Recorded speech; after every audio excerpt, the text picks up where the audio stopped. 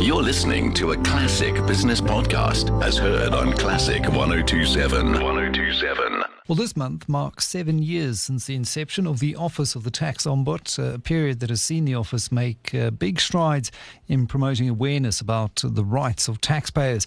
And at this time, when the receiver is pursuing every cent rather aggressively due to the gaping shortfall in revenue projections, an office that will only increase in importance for taxpayers. Tax Ombud Judge Bernard Ngoepe is on the line. Great to chat again, Judge Ngoepe. You became the country's first tax ombud when you were appointed by then Finance Minister Pravin Gordhan back in October of 2013. So you've been there from the beginning. Let's just start with your thoughts as you reflect on the growth and the evolution of your office. What stands out for you as a highlight or significant milestone along the way to better serving the country's taxpayers? Yes, good afternoon and afternoon to your listeners. Yes, indeed.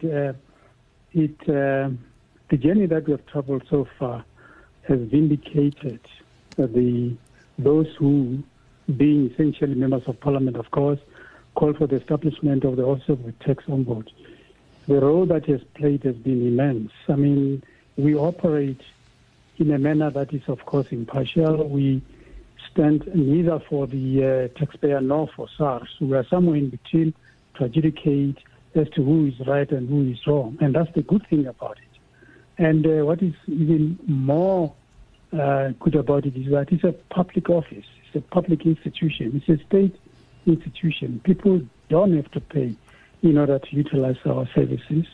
And I can assure you that, yes, the office started small with a few people. I started with about 3 or 4 people. But now I can tell you the staff is well over 40. It shows you how fast the office grew. And this indicates the need for the existence of that office. And we pride ourselves in the quality of service that we offer. And I can tell you, it's a specialist office, as you can tell. The people who work there are qualified, highly qualified in matters of tax, so qualified that they are able to go toe-to-toe with such people to say, well, there you are right, there you are wrong. And I'm talking about people with postgraduate qualifications, many of them. But yes, it has been a useful office to taxpayers. We have saved them lots of money here and there. But I would like to believe that we have also encouraged them. And this is very important, Mike.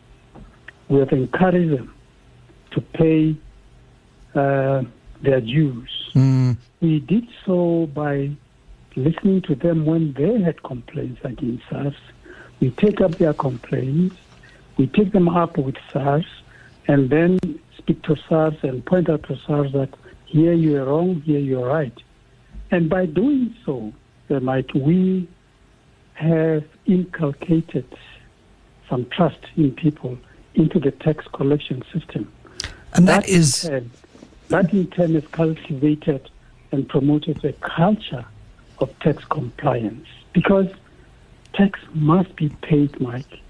If, Judge, on that point, yes. and I hate to interject, but we don't have a lot of time. If you look, though, at taxpayer morale over that period, and I agree with you, for the contract between the taxpayer and the state to hold firm, there has to be trust. If you look at taxpayer morale, though, all the indicators are that it has declined over this period, thanks largely due to corruption, which your office can quite clearly do very little about at a state level. What do you feel about the state of taxpayer morale in South Africa now, in 2020? Well, I think there's been some slight improvement, but perhaps for the problems related to COVID-19. But I think in the past few years, people have been thinking more positively about payment of tax, in the sense that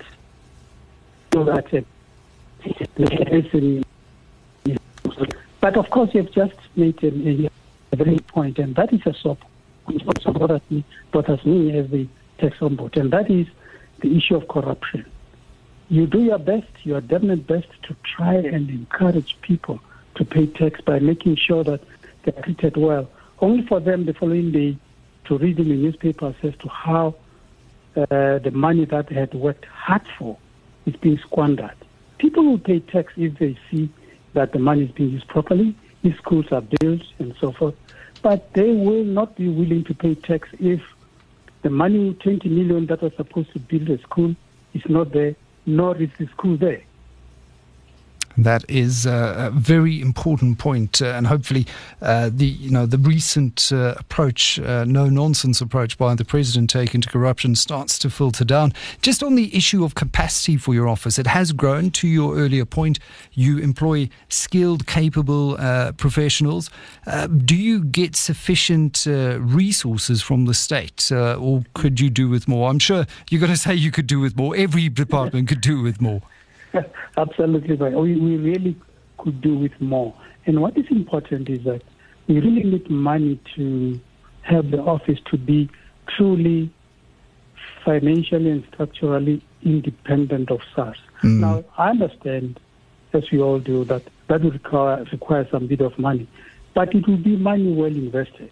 And we look forward to the government to try. We understand that we are in problems now. The country's experiencing financial difficulties, but we hope that with time to come, there will be that realization on the part of the powers that you need to have an independent office of the tax ombud, so that people can have confidence in that office, and in turn feel that they have got some protection against any possible, I'm emphasizing the word, any possible abuse of power by SARS. Because not everybody is always right. Nobody's always right. SARS is not always right. I'm not always right. My experts are not always right. There are times and occasions when everybody, one of us, is wrong. And we should be able to have an institution independent of SARS, which will say, wait a minute, SARS, you are wrong, you are wrong, you are wrong. And that institution must be independent of SARS. As it is, to a great extent, we are financially dependent on SARS. Now, that is undesirable. How can you be financially dependent on an institution which notionally you are supposed to exercise some oversight? Quite clearly, that still has to change. But in the main, over the last 7 years, I think so far, a job well done in establishing and building the office into the very credible institution that it is today. Thank you very much, Judge Bernard Ngoepe, the Tax Ombud. Up next, Anne Williams with your news.